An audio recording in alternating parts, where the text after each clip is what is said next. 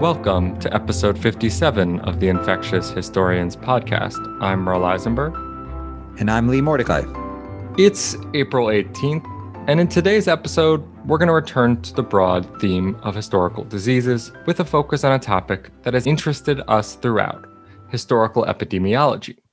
Our guest today is Jim Webb.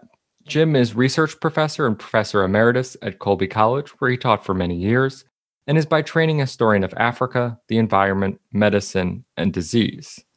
And I'll also just note that it's a particular pleasure to have Jim on, since I did my undergraduate work at Colby.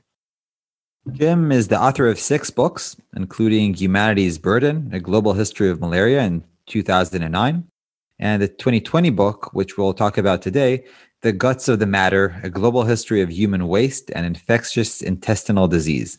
He's also written extensively in various venues, from short public-facing venues to long-form academic articles about historical epidemiology and the need for more research in the field. So, hi, Jim. Hi, delighted to be here, and thank you all for the invitation. Yeah, thanks for joining us. So, Jim came highly recommended by a number of guests over the past few months, so we thought it was time to have him on. He has worked a lot on various diseases, including malaria and intestinal diseases. So looking at these questions over a long time frame has also pushed him to try and understand the connections between human activity, environmental factors, and the disease itself. Again and again in this podcast, we've seen that the interaction between all of these factors and others hasn't really been researched historically, either at all or almost at all. We all tend to assume somewhat of an ideal of how a disease breaks out, without really understanding the process, even in contemporary times. Maybe there simply are too many variables involved. Yeah, it's something I've thought a lot about recently in some of these episodes, that the how and why a disease breaks out and does more or less harm is often not explored, but simply assumed in many contexts. A good example was just a few weeks ago where we talked to Dora Varga about polio, where she notes that people had guesses as to why polio struck as many people it did and when it broke out. But once people in the West and the East were largely vaccinated, these questions actually became less of a focus. It's also something I think about, obviously, with our work on Plaguely, where there's kind of a static idea of how and why a disease occurs, rather than thinking about it or trying to understand it as a dynamic process. Kind of a one-size-fits-all approach.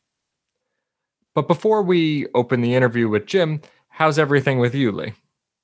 Right. So my daughter was sick for the week. So that was, I guess, exciting or not really exciting. Yeah, but on a more positive note, as of today, masks are no longer required in public. So you can walk around without a mask. And that actually is much nicer to do, especially that it really turned warm over here. So it feels like summer now. As for my university, I'm beginning to teach in person tomorrow after receiving the message for that today. We also have a large faculty meeting on Wednesday. So things are definitely going back to normal. And I also have heard rumors, which may or may not be true, and I guess that once this episode is out, we'll already know that all classes are supposed to return to in-person teaching very shortly. Let's put it that way. So have they announced how in-person teaching is going to be done? Is everyone going to be required to wear masks indoors? Have you spread out and social distance within these rooms?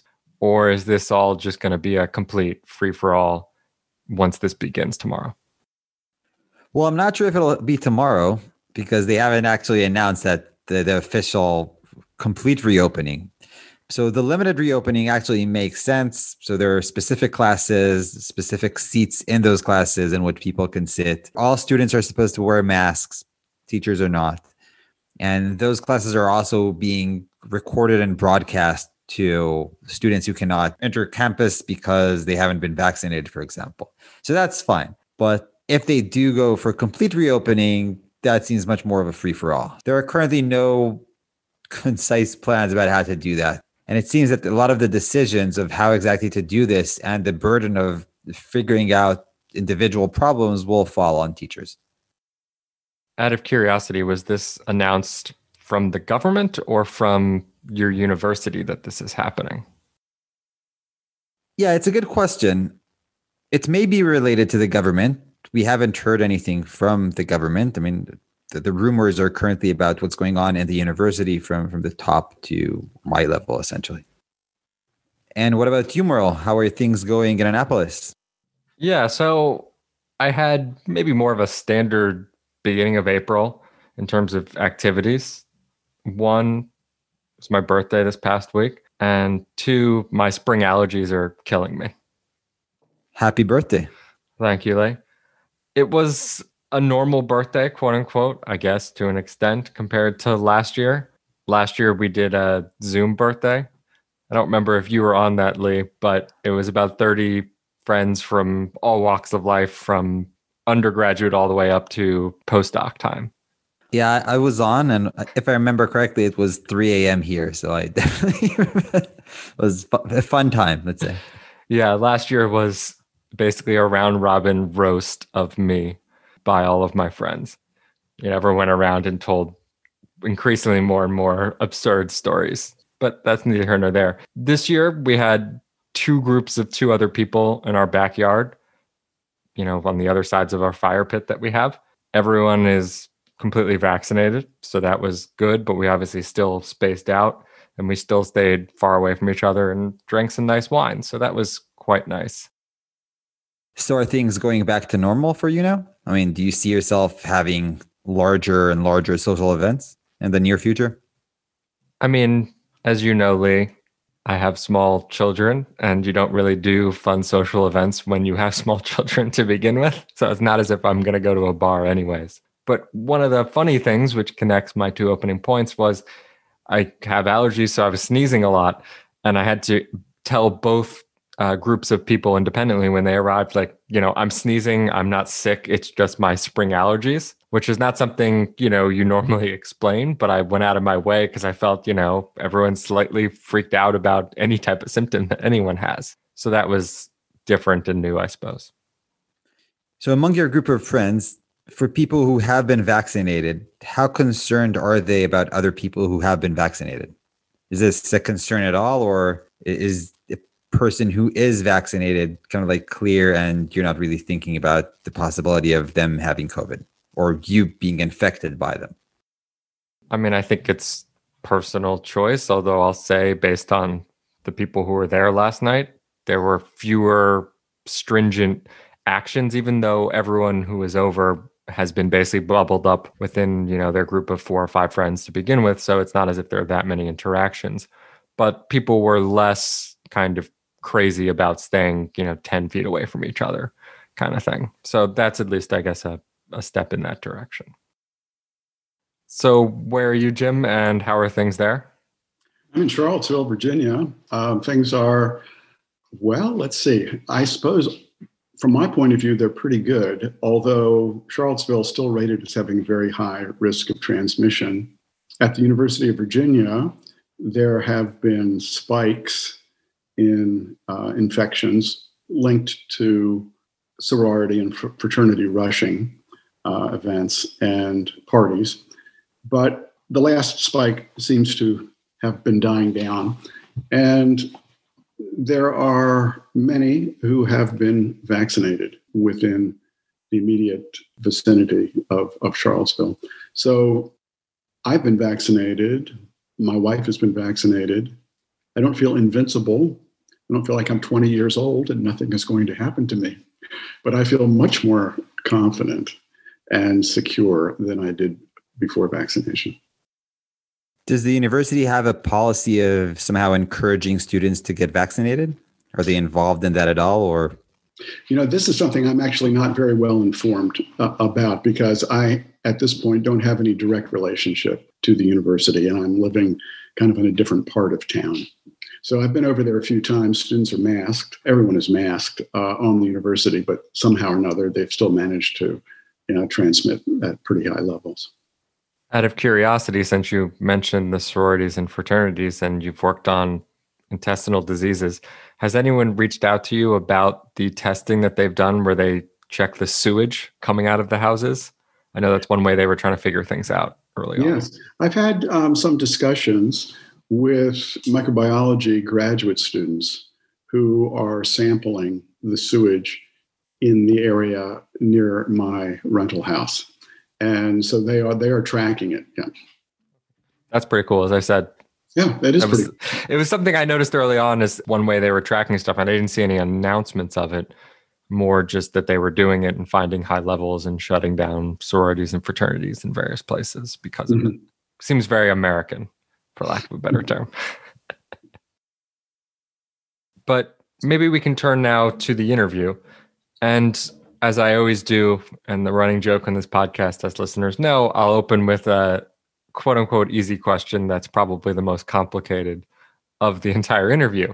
So how people, as we kind of almost just hinted at, get sick is very complicated based on environmental, ecological, and human factors and of the disease itself. Could you maybe first sketch out what these broad areas are as, succinctly as you can? And I know, again, this is unfair.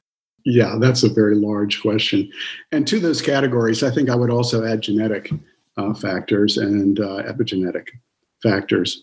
So if we just take one disease, for example, such as malaria, one can see that in order to understand the transmission of malaria, you need to understand what is called the bionomics of the mosquitoes. That's to say, which species of mosquitoes, of Anopheline mosquitoes, are involved, where they breed, what biological requirements they have, and what the relationship of those ecologies is to human settlement or other patterns of human behavior.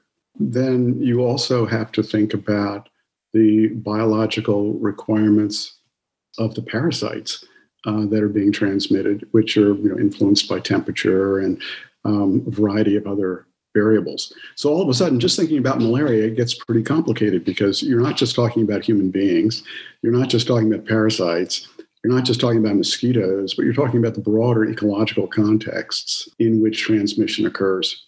And because there are lots of subspecies of Anopheline mosquitoes that transmit, my gosh, looked at globally, it's kind of like a mosaic of different types of intensities of infection. And I should say that the different mosquito species have different competencies. And so some are very capable of transmitting malaria, some are not. Some mosquitoes, when they try and host the parasite, get sick and die, or they live just long enough to transmit and then they die. Others are quite robust in the face of infestation. So they're just a very broad range of variables. So you mentioned both genetics and epigenetics. So would you mind maybe saying a few words about both of those? Sure. Let me just say a little bit about genetics and link it again to malaria. I mean, there are different species of parasites. We call the diseases that they cause malaria, but they're caused by different species of parasites.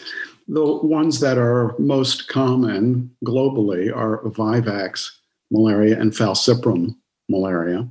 Falciparum malaria is a really deadly one. Vivax can also kill you, but most people survive pretty well and just get sick, sometimes repeatedly. Well, if we look, for example, just at the genetics of African populations in West and West Central Africa who have been exposed to malaria pressure infection for a very long time, it's kind of stunning. We see that there is a genetic mutation known as Duffy antigen negativity, which is expressed in about 97 to 98 or 99% of the population, and which renders them completely unable to be infected by Vivax malaria. The consequence of this is that in deep time, when Vivax malaria was effectively squeezed out of Africa, that ecological niche was filled by Falciparum. And this is why almost, 90% of infections, maybe 95% of malarial infections throughout sub-Saharan Africa are Falciparum malaria. And it's extremely dangerous. And this is why the African malarial environment is the worst in the world, and why almost all deaths from malaria occur in sub-Saharan Africa. And that pressure the exposure to falciparum infections has also produced a genetic response in African populations that have to do with hemoglobin mutations. The most famous of them is sickle cell, but there are others. And they produce limited protection and at a significant human cost. So that if you receive from both parents the sickle cell gene, historically, you were not likely to survive to the age of sexual reproduction. But if you received sickle cell from one family member, mother or father, and a regular hemoglobin gene from the other, then your chances of dying from falciparum malaria were significantly reduced. It might come with additional health problems, but you had protection from that most lethal challenge. So there's a couple of examples of genetic factors that play into the transmission of disease. Epigenetic factors are much less understood, and I hesitate to really discourse very much about them because it's a field that is growing. We have some evidence that suggests that some historical experiences with extreme stress are passed on, not to all progeny, but to many, and that there's a statistical effect that's historical in nature. So there are epigenetic factors that have to do with lack of access to food, starvation, famine. There may be others that are psychological and that have to do with genocide or torture or enslavement. And this is something that's still being worked out, but it's clear that there are epigenetic factors that are important in thinking about the history of human health. And that's really different from infectious disease and really different from chronic disease. And it's kind of a different category of thinking about vulnerabilities to infections. So just to understand, when you discuss these different factors, when we think about, let's say, ecological factors, how abstract or concrete are these, right? So I know that in different models, we give numbers to various variables, but are these abstract variables or are these more concrete or empirical variables? What are those numbers?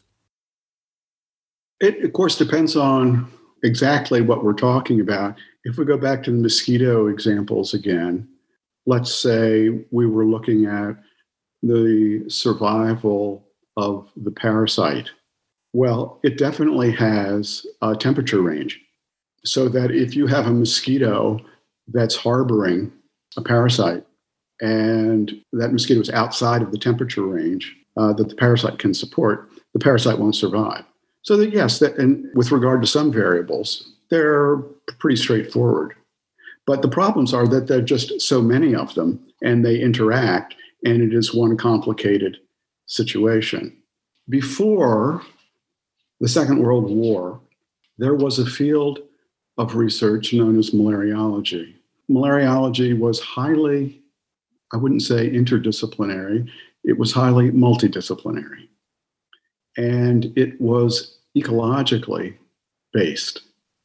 And a great deal of effort went into trying to understand the bionomics of different mosquitoes. The entomologists had a big role to play because it was really easy to say, well, we would like to try and interrupt malaria transmission in this environment. What do? We've got some tools we could deploy. You had to know, well, what mosquito species were really the problems? Otherwise, you could just go out and kill the wrong species and not interrupt malaria. So you had to know where the species were, when they bred, how they bred, so forth and so on. Much of that multidisciplinary approach disappeared with the advent, for example, of DDT and other synthetic insecticides, because it now seemed in the immediate post-war period that you had a tool that was so effective against all mosquito species What the heck was the point of studying the different mosquito species if you could just go out and kill them all? Let's just do it. And so you could spray, and the hope was, well, we'll just be able to interrupt transmission by hitting the areas that we think are problematic with DDT. Environmental historians, disease historians, ecological historians, people working in historical epidemiology, the few of us that would self-identify that way, are moving back toward something which is more explicitly multidisciplinary. And I don't really think it's interdisciplinary. I think it's multidisciplinary. It means developing competencies in different disciplines or working with people who have competencies in different disciplines. So could you maybe describe that process of what historical epidemiology is, or how you see it developing more recently? Well, I think that there are different ways to answer this. One is to say that there is a branch of historical epidemiology which is interested in the history of the present. That is to say, how did we get to where we are with certain methods of disease control, and how efficacious are they now and how were they in the past? So one focuses on the investigation of past interventions and what was its impact on human health, and what were the untoward or unanticipated consequences, to try and create an empirical record, much of which exists in some form or another in archives. For example, the World Health Organization archives. They were long closed to anybody who wasn't from the WHO itself. Then they had a retirement of the chief archivist, and a new archivist came in. I was the first person admitted to the parasitological archives of the World Health Organization some many years ago, and just worked for months and months and months in the parasitological archives working on African malaria, because there's just an enormous, amount of material that's there. So one focus of historical epidemiology is looking at kind of contemporary disease challenges and trying to figure out what has been done to control them up to this point and how efficacious it was, or how inefficacious. Other emphases have to do with looking for consilience in trying to produce understandings of past historical processes, disease processes, and that are falsifiable.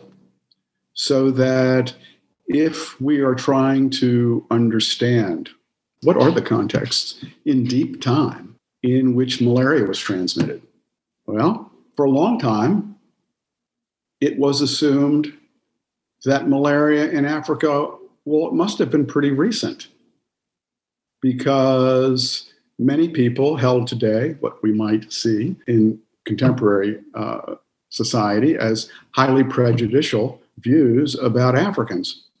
The idea was, well, Africans, they were living in very primitive circumstances. They were living in small groups and were hunting, and the population densities were not high enough to allow for the transmission of malaria. And additionally, people were mobile. Ergo, there couldn't have been any malaria transmission, particularly falciparum, in deep time. Just infeasible. But in unpacking those assumptions and looking at, well, what has been discovered in, for example, physical archaeology? Oh, well, in the mid-90s, for example, archaeologists digging in tropical Africa, where very few archaeologists ever dig because the assumption has been, well, there's nothing to find. Let's hit Rome. Let's dig up Greece. Let's look at the Mediterranean, where there are really interesting finds. Why would you want to go to sub-Saharan Africa? There's nothing there. They started digging along the Zaire River, and they went down to levels that they could date to around 90 90,000 years before the present. And at 90,000 years before the present, they didn't find any evidence of permanent settlement, but they found evidence of seasonal settlement. And seasonal settlement that was pretty significant. Hundreds of people, certainly, maybe 1,000, maybe 1,500 people meeting and staying for months along the banks of rivers. Oh, well, this is an environment in which you can easily transmit malaria. You have enough people to do that. That's no problem. So when looking at certain types of deep problems and drawing upon evidence from different disciplines, it's possible to develop hypotheses for disease transmission that don't violate the findings in disparate disciplines. So that consilience is finding hypotheses and postulates that are consilient with what's known in a variety of disparate disciplines. So those are two examples of kind of different thrusts in historical epidemiology. So it seems that as a discipline or field, it really covers anything from the recent past to the very, very deep past, like the example you just gave. Do the methodologies used in both cases have anything in common? I mean, I'm thinking about, for example, the distinction between quantitative methodologies, which are probably easier to do in the more recent past, right, in the past few decades, and other methodologies, whether qualitative or maybe you can reach some kind of quantitative methods for the distant past as well. So how would you characterize historical epidemiology with regards to the methodologies it uses, or the approach, really? Yes. I'm not sure that I would look at it through the lens of methodology so much as the types of evidence that are available. So like in recent times, well, you have quantitative evidence for certain, but you have documentary evidence of a lot of different types. Everything from memoirs to technical reports to lab reports, on and on and on. In physical archaeology, you have the reports of those people who are working on those sites in deep time and their interpretations of it. And when you read across disciplines, then it has a way of illuminating assumptions.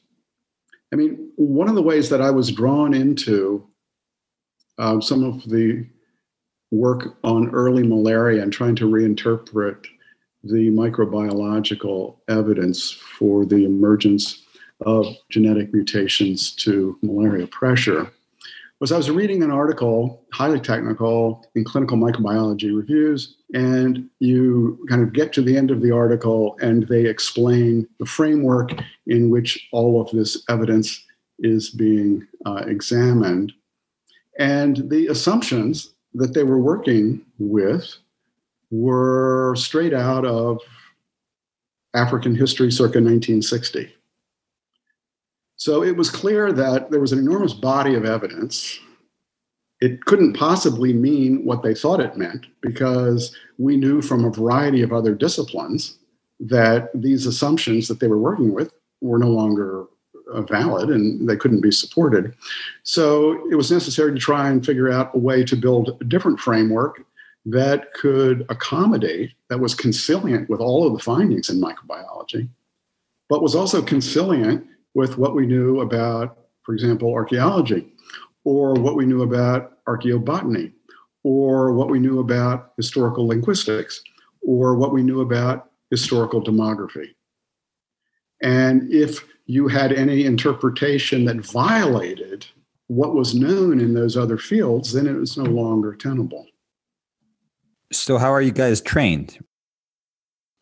I'll tell you, my own training is in economics, economic anthropology, African history, quantitative methods. That was kind of my formal training. But I immediately went back to West Africa, where I'd been living for many years, or I'd been living for 3 years. I moved back to West Africa to work on a project that was trying to assess the ecological impacts of the construction of large dams on one of the major river systems in West Africa. So this is the mid-1980s, first generation of environmental impact analysis. I don't even think we called it by that name. We're making things up as we go along. We have people from a lot of different fields. You have fish specialists, soil specialists, animal people, mosquito people. Everybody's trying to work together and trying to figure this out. I was doing the economics for the project, and I was kind of charged with trying to integrate what other people thought from their disciplinary training and what they were discovering. So that was, I think, for me, pretty formative, and it caused me to learn how to ask what sometimes are embarrassingly basic questions about people's disciplines and what they're finding.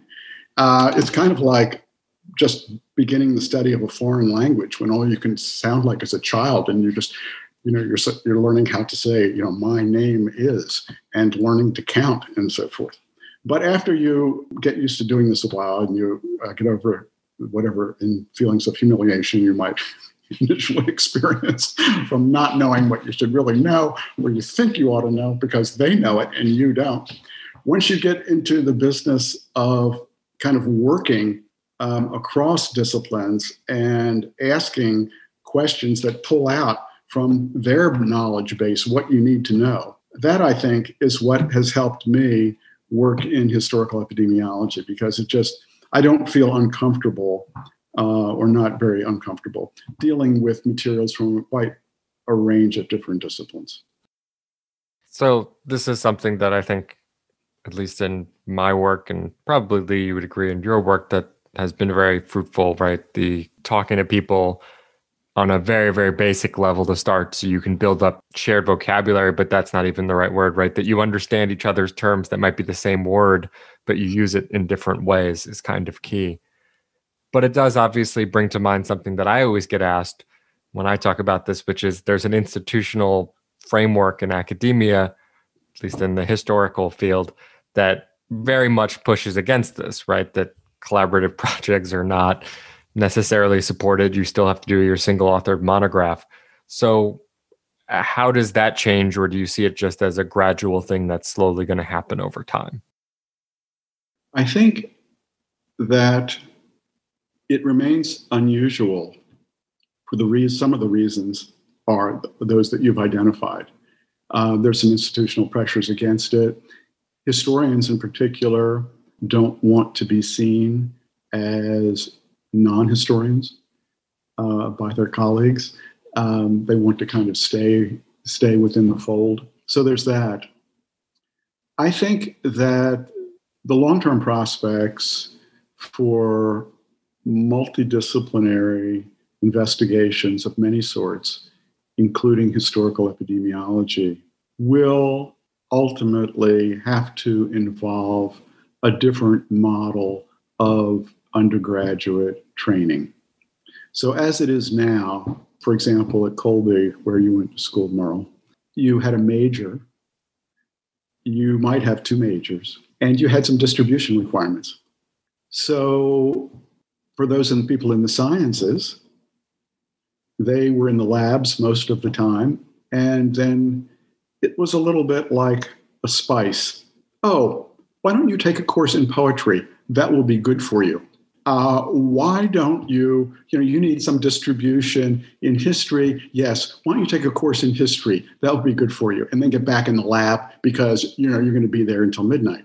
So I think that the model of educating people in majors is an inheritance of the 19th century. And I think at this point, it's dysfunctional. So I think that the solution, or one solution, is, for example, to require 3 minors, one in the natural sciences, one in the social sciences, and one in the humanities, so that students have an extended experience of different ways of thinking.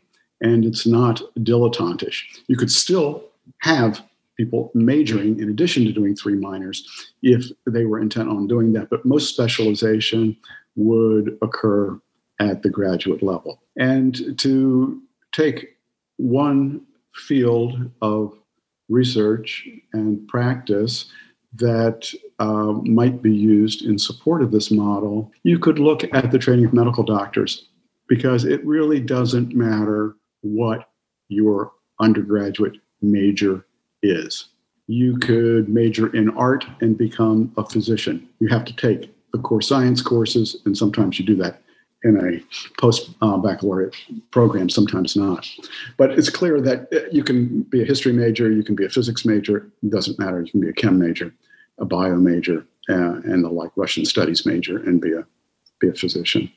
So I think that is one solution to support more broadly research in the field of historical epidemiology, which I see principally as an extremely practical application of historical knowledge, whose principal audience is in public health and to a lesser degree in medicine and biomedicine. So that I am interested in producing materials about the historical experience of health for people who are concerned with public health.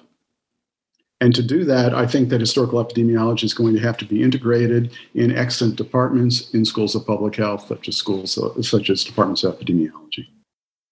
So given that history, and especially pre-modern history, is full of really ambiguities and uncertainties, how do you incorporate those ambiguities and uncertainties within the narratives or stories that you pass on as this practical application of history?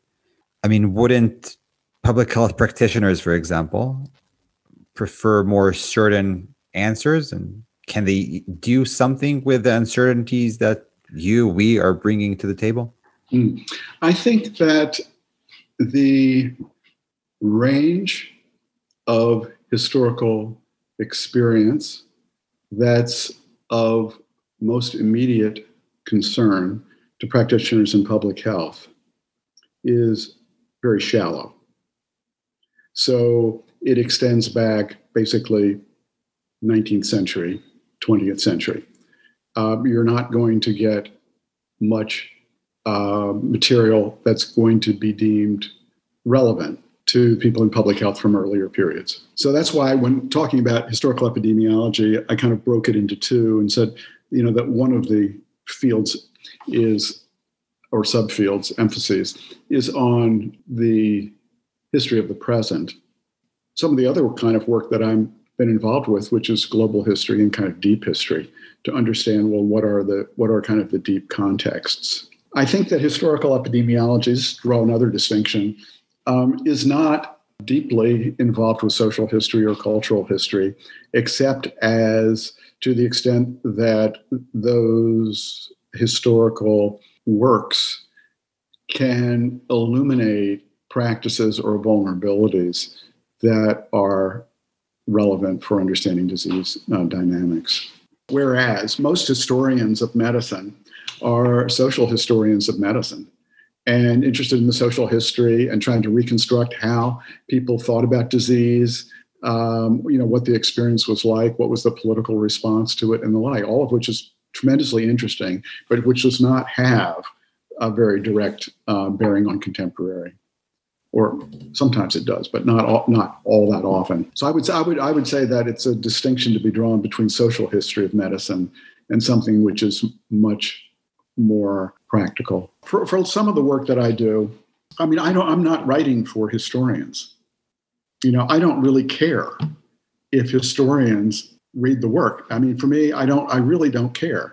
If I'm writing an article, in the Lancet, I'm trying to reach people in biomedicine. That's my target audience. And I'm trying to change the way people think about this kind of archive of experience that can be continuously explored, so that history isn't kind of a thumbnail sketch, which is the way it is in public health today. You can tell stories about John Snow and the Broad Street pump and that somehow or another, it's kind of like talking about the Civil War, in 30 seconds. And that's what people know about it. And that's what people know about Jon Snow. And to try and change their understanding of the past to be a body of material which is continuing to grow and which is going to be continuously consulted as we have new questions about the past. Do you also work the other way around? So do you convey ideas from just sciences, broadly speaking, or public health, medicine to historians, or do you just... Well, I try to. I mean, when I'm writing books like Guts of the Matter or Humanity's Burden, I mean, it's bringing forward a whole lot of scientific material, about that. And so, yes, so people are reading it. I mean, I would say that, yes, I would say so. If you look at the audience, even at liberal arts colleges, for material of this sort, like at Colby, who would take courses in historical epidemiology, which is what I used to teach. And I think I'm actually the first person in the United States to teach a course called historical epidemiology. I would get students from the natural sciences and some students from the social sciences and maybe one history student, not Merle. And then students from the humanities. It was a real mix of interests and disciplinary backgrounds. And so you had students reading the same materials and understanding them in very different ways. I mean, that tracks actually quite closely what I've talked to a number of other people who have taught courses, not even as specific as historical epidemiology, but just on disease and plagues and pandemics. It's often not the humanities people who are taking it. It's actually the science and the social science students as well. Yeah. That was certainly my experience at Colby, the natural science, the biology people, the pre-meds, when they realized, oh no, they had to take a course in historical studies. Went right to historical epidemiology, like they thought it would have some relevance for them. Yeah, no, that makes sense. I mean, my one science course or my one non-lab science course was essentially a history course, which was on Shadow of the Bomb, taught by a physics professor. And this is one of my great courses that I still remember to this day, because it was essentially a basic physics, basic chemistry course. And then you learned all about essentially how nuclear weapons and nuclear reactors work, which, when you read a CNN article and North Korea is doing heavy water reactors, all that stuff actually is still very useful to know and to think with. Yeah, that's great. I have one other question, though, on this, which is, how you frame this out in terms of modern, pre-modern divisions also tends to play out, at least I've seen and we've seen, in terms of the impact people give to diseases in history, right? So that the farther back you go, the bigger the disease does stuff to the politics, the economics, the whole world itself, it seems like, which, at least in our work, doesn't necessarily seem to be borne out at all levels. At some levels, it certainly is. But people are more particular, obviously, when they have more evidence in, say, the turn of the 20th century. So is there a way to make those stories kind of link up together so that we tend to ask questions of the deeper past that don't assume, everyone just kind of sat there and died, for example, and that the state collapsed? Let's just use those as two examples.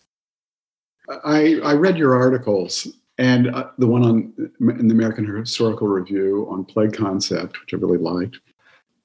So I would say that from my point of view, because I'm not involved in plague studies, I understand that these attributes of the epidemics have been more or less accepted within the profession until relatively recently.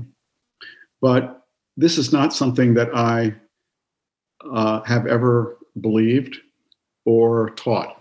So for me, perhaps influenced by William McNeill's Plagues and Peoples, my understanding of, in a broad way, even before I started working in this field, of the intensity of disease processes was largely a function of population concentrations.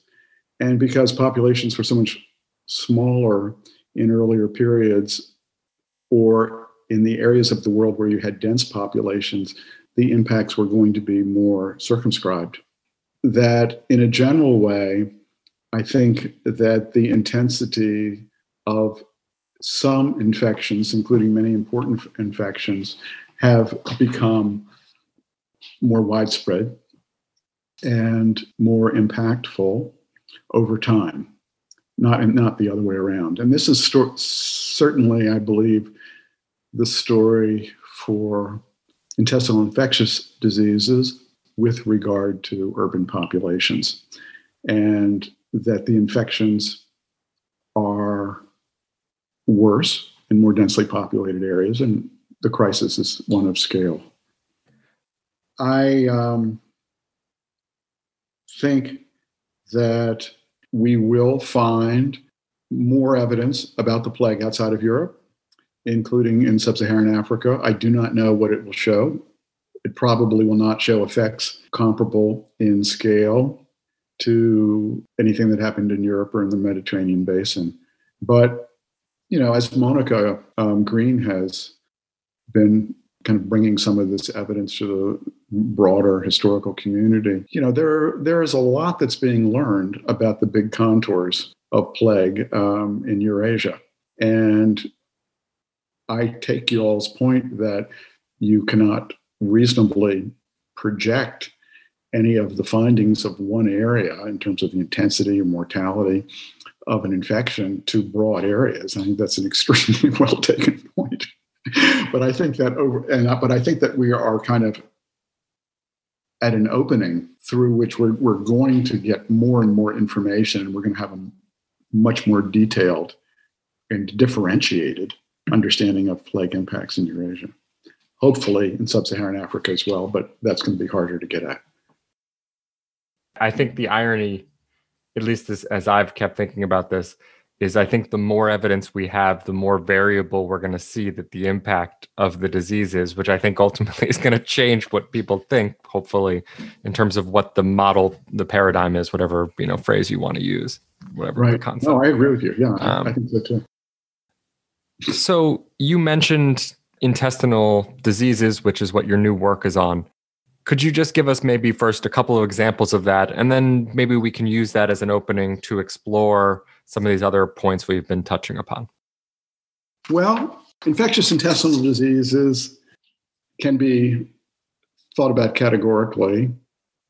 There are viral infections, there are bacterial infections, there are protozoal infections, and there are helminthic infections, helminthic or worm infections. And so if we were looking for some examples, of viral infections, we have poliovirus, hepatitis A, hepatitis E, norovirus, rotavirus. For bacterial infections, we've got typhoid, salmonella. For protozoal infections, we have Giardia, amoebic dysentery. For helminthic infections, we have a lot of kind of annoying worm infections like pinworm. And then we have soil-transmitted helminthic infections like roundworm, whipworm, and hookworm. So there are, again, different ecological settings in which infectious intestinal diseases can be transmitted or where it becomes impossible to transmit them. One good example is worms. Like these soil-transmitted helminthic infections, roundworm, whipworm, hookworm, they have to be passed in human feces as eggs, and then the eggs have to mature in the soils. But they can only mature in certain types of soils. If you know the right kind of soils, they can't mature, and you're not going to have ongoing infections. So that the distribution globally of soil-transmitted helminth infections maps out pretty clearly on human defecation practices and soil types. So would you say that, broadly speaking, is figuring out the causes and effects more difficult for intestinal diseases?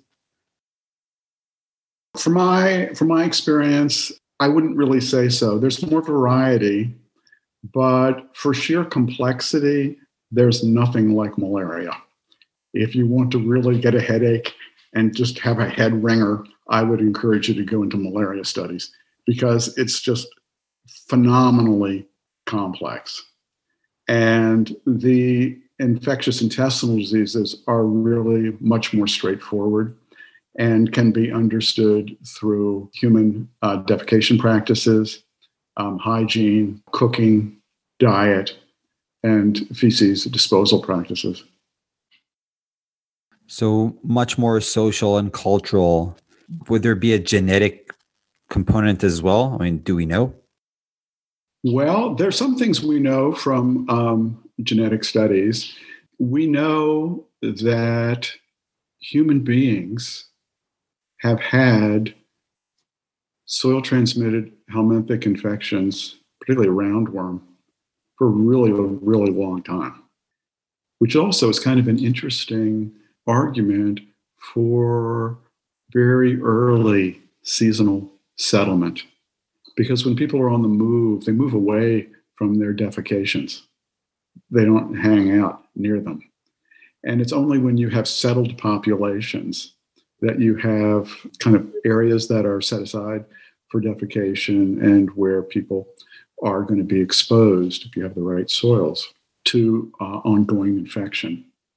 So, for example, with soil-transmitted helminthic infections, well, we used to think that human beings got them in the course of the domestication of animals, particularly pigs. Like when human beings started keeping pigs, we thought human beings got infected. It's one reason societies or cultures around the world don't feel great about pigs. Others do. Sometimes, we don't want to eat pigs. Pigs are considered dirty. But we now know from other fields of knowledge that human beings infected the pigs, not the other way around. And the worms that pigs have, we gave to them. And so this is a really kind of important, I think, larger point too, which is that scientific studies considered within the field of historical epidemiology have a way of decentering human agency and getting us away from something that's just so anthropocentric. Like we usually just think of how diseases affected us. What diseases did human beings get and how did we get them and what the impacts were? Not so much that, well, like other animals, we're disease carriers and we're infecting other species and interacting with them. We're carrying some pathogens that are going to jump species barriers and infect other species. So it places humanity in kind of more realistic, in a way, ecological context where you're looking at exchanges that are not simply through the lens of our own self-interest, like how on earth did we get this illness and who's responsible and what can we do about it? What then is a useful role for historical epidemiology in terms of archival knowledge that can be used by people today? I will say this. In terms of historical epidemiology, when I explain, what I work on, many people have the response as follows. Why aren't we already doing that? It's not rocket science. It's like, of course, we want to know what the effect of earlier interventions was. You can see that there are learnings from past campaigns that are immediately relevant to contemporary campaigns. I mean, just directly. And if you ask, well, why don't people already know that? The answer is that no one's trained to study it. You have epidemiologists who are trained utterly in quantitative methods. They've never been in an archive. They have no idea how to deal with those types of materials, and they aren't trained to do it. So consequently, that archive of human experience is not consulted. And in malariology, it's so clear that every few generations, someone gets a really good idea. And they have no idea that somebody a couple of generations ago had that same really good idea and tried it out. And so you get this kind of repetition of programs, many of which don't work particularly well, but with a kind of historical, it's not really amnesia, it's not forgetting they never knew in the first place. It's just a kind of a disconnect with the past. So last week we had someone on who was talking to us about the 1918 influenza pandemic and concepts, ideas very similar to yours that you just pointed out about, non-remembrance or non-use of what's already there materially. How do you actually make those things get implemented though? Right? So when someone comes up with a great idea that's already been done, but it could be used again, but how do we make sure that that memory lives on and that people are able to implement that policy with the right political connections, we might say? And maybe to follow up on this, could it not be the case that our structures of creating, maintaining, and passing or transmitting knowledge between ourselves, essentially the infrastructure of academia, is maybe too complex? There simply is too much, and the connectivity between the different groups is simply not strong enough because of all these. We spoke about disciplinary boundaries. We could also speak about field boundaries or really just national linguistic barriers. There's so many barriers that hinder this kind of connectivity of really understanding what's going on. And of course, there are all the other circumstances and requirements of our time, which also make this process of knowing what's out there, of really understanding and knowing what's out there, more difficult, if at all feasible. Well, I think if we ask how this becomes useful, I think that the answer is through hard money in schools of public health, probably in departments of epidemiology. Most people who work in departments of public health are on soft money. So they're always chasing grants, and their attention is shifting from one project to another, depending on what the grantors want. You need to have people, like in a department in arts and sciences, on hard money, who have as their scope of research historical epidemiology, and where it is taught, so that if you get a degree in public health or you're charged with a disease control project, one of the first things you do is to ask what has been done in the past and how efficacious was it. It's so straightforward. You want to be able, and you've got something new that you're looking at, you want to be able to consult a body of knowledge that's going to be accessed by people who are trained to do it. I agree with you that there's, obviously a lot of problems in connectivity between people, which is why I've made the case for trying to train people in different fields as an undergraduate to inculcate multidisciplinary approach, because realistically, there are very few, if any, significant human problems that can be successfully addressed from a single disciplinary perspective.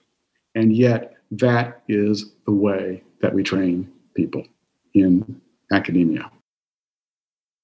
Right. Yeah. And I think that's actually a very good point and a good thought to end this part of the episode, at least. So thanks so much, Jim, for your thoughts and the discussion, the interview. It's been great. Thanks. I've enjoyed it too. Yeah, thanks so much.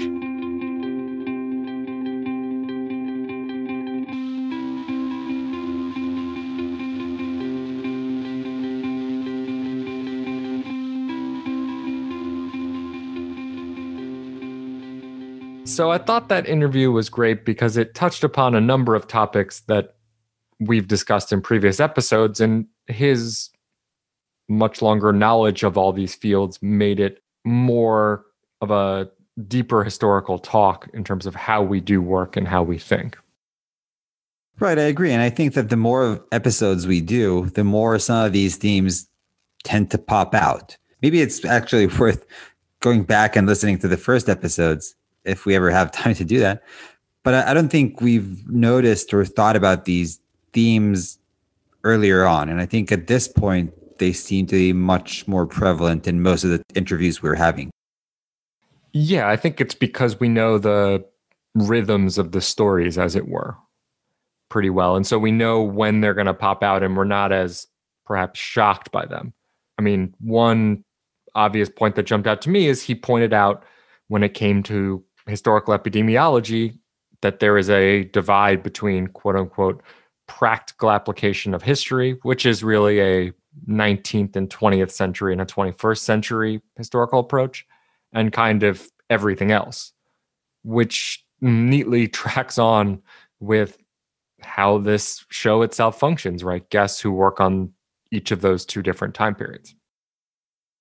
Right, but it also raises the question that we've touched upon multiple times in the past, which is essentially we pre-modernists, is our research also practical, or are we doomed to be impractical in a sense? Well, my view on this is, to an extent, obviously, the configurations of how people live and function are very different before the 19th century. But just because that's the case doesn't mean that there aren't ideas and questions and ways in which we can actually learn approaches to diseases in the present, right? And that by making this a hard barrier, we essentially say that us modern people are somehow better and we understand these practices much better. And we're going to learn from this history to not have bad things happen to us, which, as all of us living during COVID know, is simply not the case. Yeah, I think I would see it a bit differently. So the way I would frame pre-modernists is that I think that, broadly speaking, at least, it's easier for pre-modernists to look forward in time than for modernists to look backward in time and really understand what's going on there. No, of course that's true. But also remember, pre-modernists don't like to think about the modern discourses in which the earlier writers were writing about their topics and how much that shapes their work, as you know very well from our own work, Lee. Yeah, I agree with that. So maybe to bring things back to the discussion of the episode itself, one of the things that Jim said that struck me was his conception of malariology, right? So the field of malaria studies, essentially. And he portrayed this as this really interdisciplinary field approach that, in a sense, has disappeared, right? So the way we think about ourselves in the present is usually defined by our discipline. So we would say, okay, I'm a historian, I'm a geneticist or whatever. And it seems that we could have organized things differently. We could have organized scholars based on their field of study, right? So everyone who is interested in malaria, whether they're historians, public health practitioners, ecologists, disease modelers, could all work within the same field. But if you think about that field, either educating students, any level really, or even hiring, that can be a major change for the better, I think, a more holistic way to understand things like malaria. Yeah, but it also goes to, as he pointed out, the key moment, which we've long talked about, of this mid-century public health campaign where different ideas and different practices really changed how some of this work was done. The other point I thought was interesting is when he openly said he actually doesn't write for historians, which I don't know how many historians openly admit that. It says something about a discipline, and I have to say, not something very good about a discipline. It's obviously something that Jim thought about, and I'm sure he has good reasons, right? I mean, he mentioned that external audiences are much more receptive to the kind of work he's doing. And maybe we, historians, broadly speaking, should ask ourselves why. Why is this the case? And assuming that we're not happy with this situation, what are we supposed to do to change it? Yeah, what was actually funny though is I think he was much more optimistic than certainly you and probably me about some of these outcomes, right? I mean, he did propose a number of possibilities and I think, has good ideas of how to change it. Now, whether or not that will happen is a different story, but it was heartening to hear someone be more positive than our usual negativity on the topic. Yeah, and it's not only us, right? So if you compare this episode to the previous episode with Sven Erik, was not extremely positive about the impacts he could have on public policy. I mean, if you think about that specifically. Yeah, and Jim also had some particular outcomes, right, in terms of changing how undergraduate studies are done, right? I think he said something like 3 minors rather than a single major. I mean, in the US, I think one could conceptually get to that point. I'm not quite sure how that would work in Israeli when you guys declare majors before you start university. Yeah, I think our system is much more specialized. You do declare majors before you start, and you don't really have to take any electives or maybe very few electives in other departments throughout your degree, your undergrad degree. Yeah, it's funny thinking about the UK model of how people do academic work is even more specialized when it comes to the PhD than in the US because it's a shorter time frame and how quickly they have to publish it is also much shorter. So in a sense, while he and I think I would support changes to the US system, the US system itself is actually more open, more liberal than most of the other ones in terms of people we've talked to. No, I agree. And as someone who's experienced the Israeli system, which is closer to the European system, in some ways at least, I think one of the strengths of the American system is the much broader education that you get, really at all levels. So beginning at undergrad and all the way through your PhD, really. So on that note, I guess we can transition to the next segment. And Merle, I don't know if you remember this, but we spoke about The Expanse, right? The last season, the recent season of The Expanse when it came out, and you watched it very quickly. And I wanted to talk about it, and you told me that I had to watch everything before we can talk about it. So I have finished watching all 10 episodes of the season, and I would want to hear what you have to say about that. I'll just say, Lee, that it took you longer to watch one season than it took my older sister to watch all the seasons. She caught up in like 3 weeks, and it took you, I don't even know how long. I don't even know when we started talking about this. I think more like 3 months, but yeah. So kudos to my older sister. But if you want to know my thoughts on this season, first of all, I have to cast my mind back to what it was about. But I think it was fine. It was very much one of those holding place seasons where stuff happened, but you knew that they couldn't possibly resolve everything.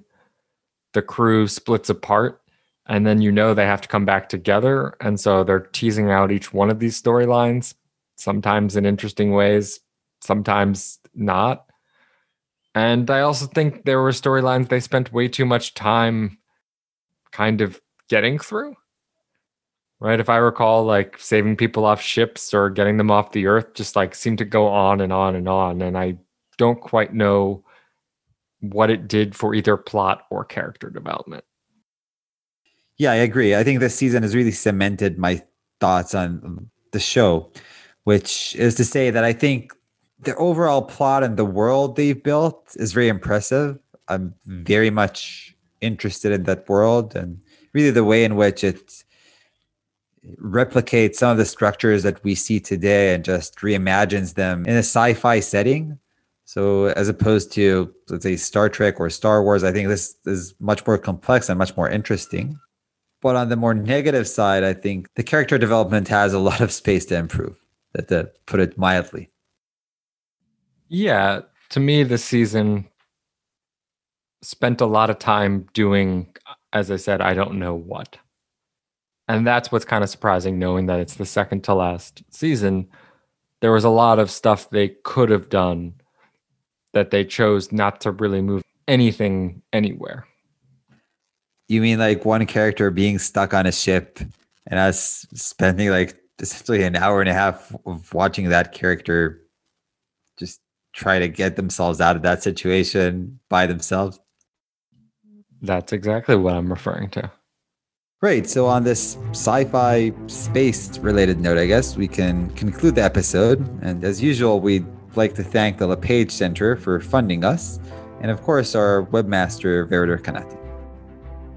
Until next time, stay safe, stay socially distanced, and maybe finish episodes and seasons of shows faster than Lee, which shouldn't be too hard.